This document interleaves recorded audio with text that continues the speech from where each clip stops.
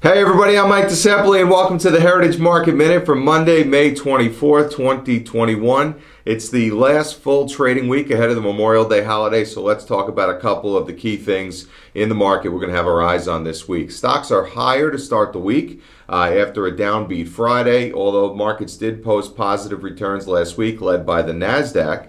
It's good to see the market start off on a good turn.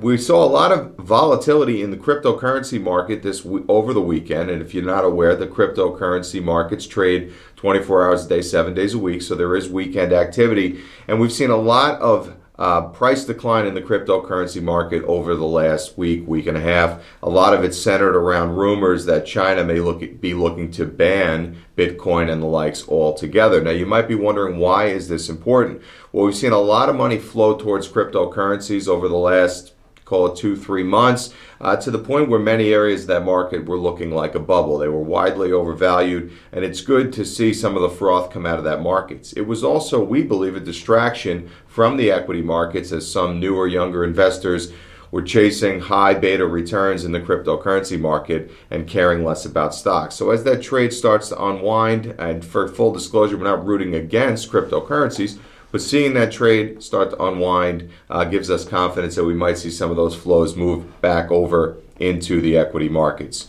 Good news relative to COVID. We're seeing cases dropping dramatically ahead of Memorial Day to the lowest recorded numbers since recording started in March of 2020. So that's good to see. As we go towards the Memorial Day holiday, vaccinations continue to ramp, and we're getting good results on the ground. Expectations are by June we might see about 1 in 100,000 case prevalence. So that means one infected person for every 100,000 people you encounter. So that would be very good news. In other news, Virgin Galactic launched a successful space flight over the weekend, so we're starting to see the space wars ramp up again between SpaceX and Virgin Galactic and a couple other private companies with the race into space. So it's good to see that type of innovation coming back. We had many years where our space programs were underfunded and not a lot of activity going on, so it's always good to see private business being welcomed into the public sector.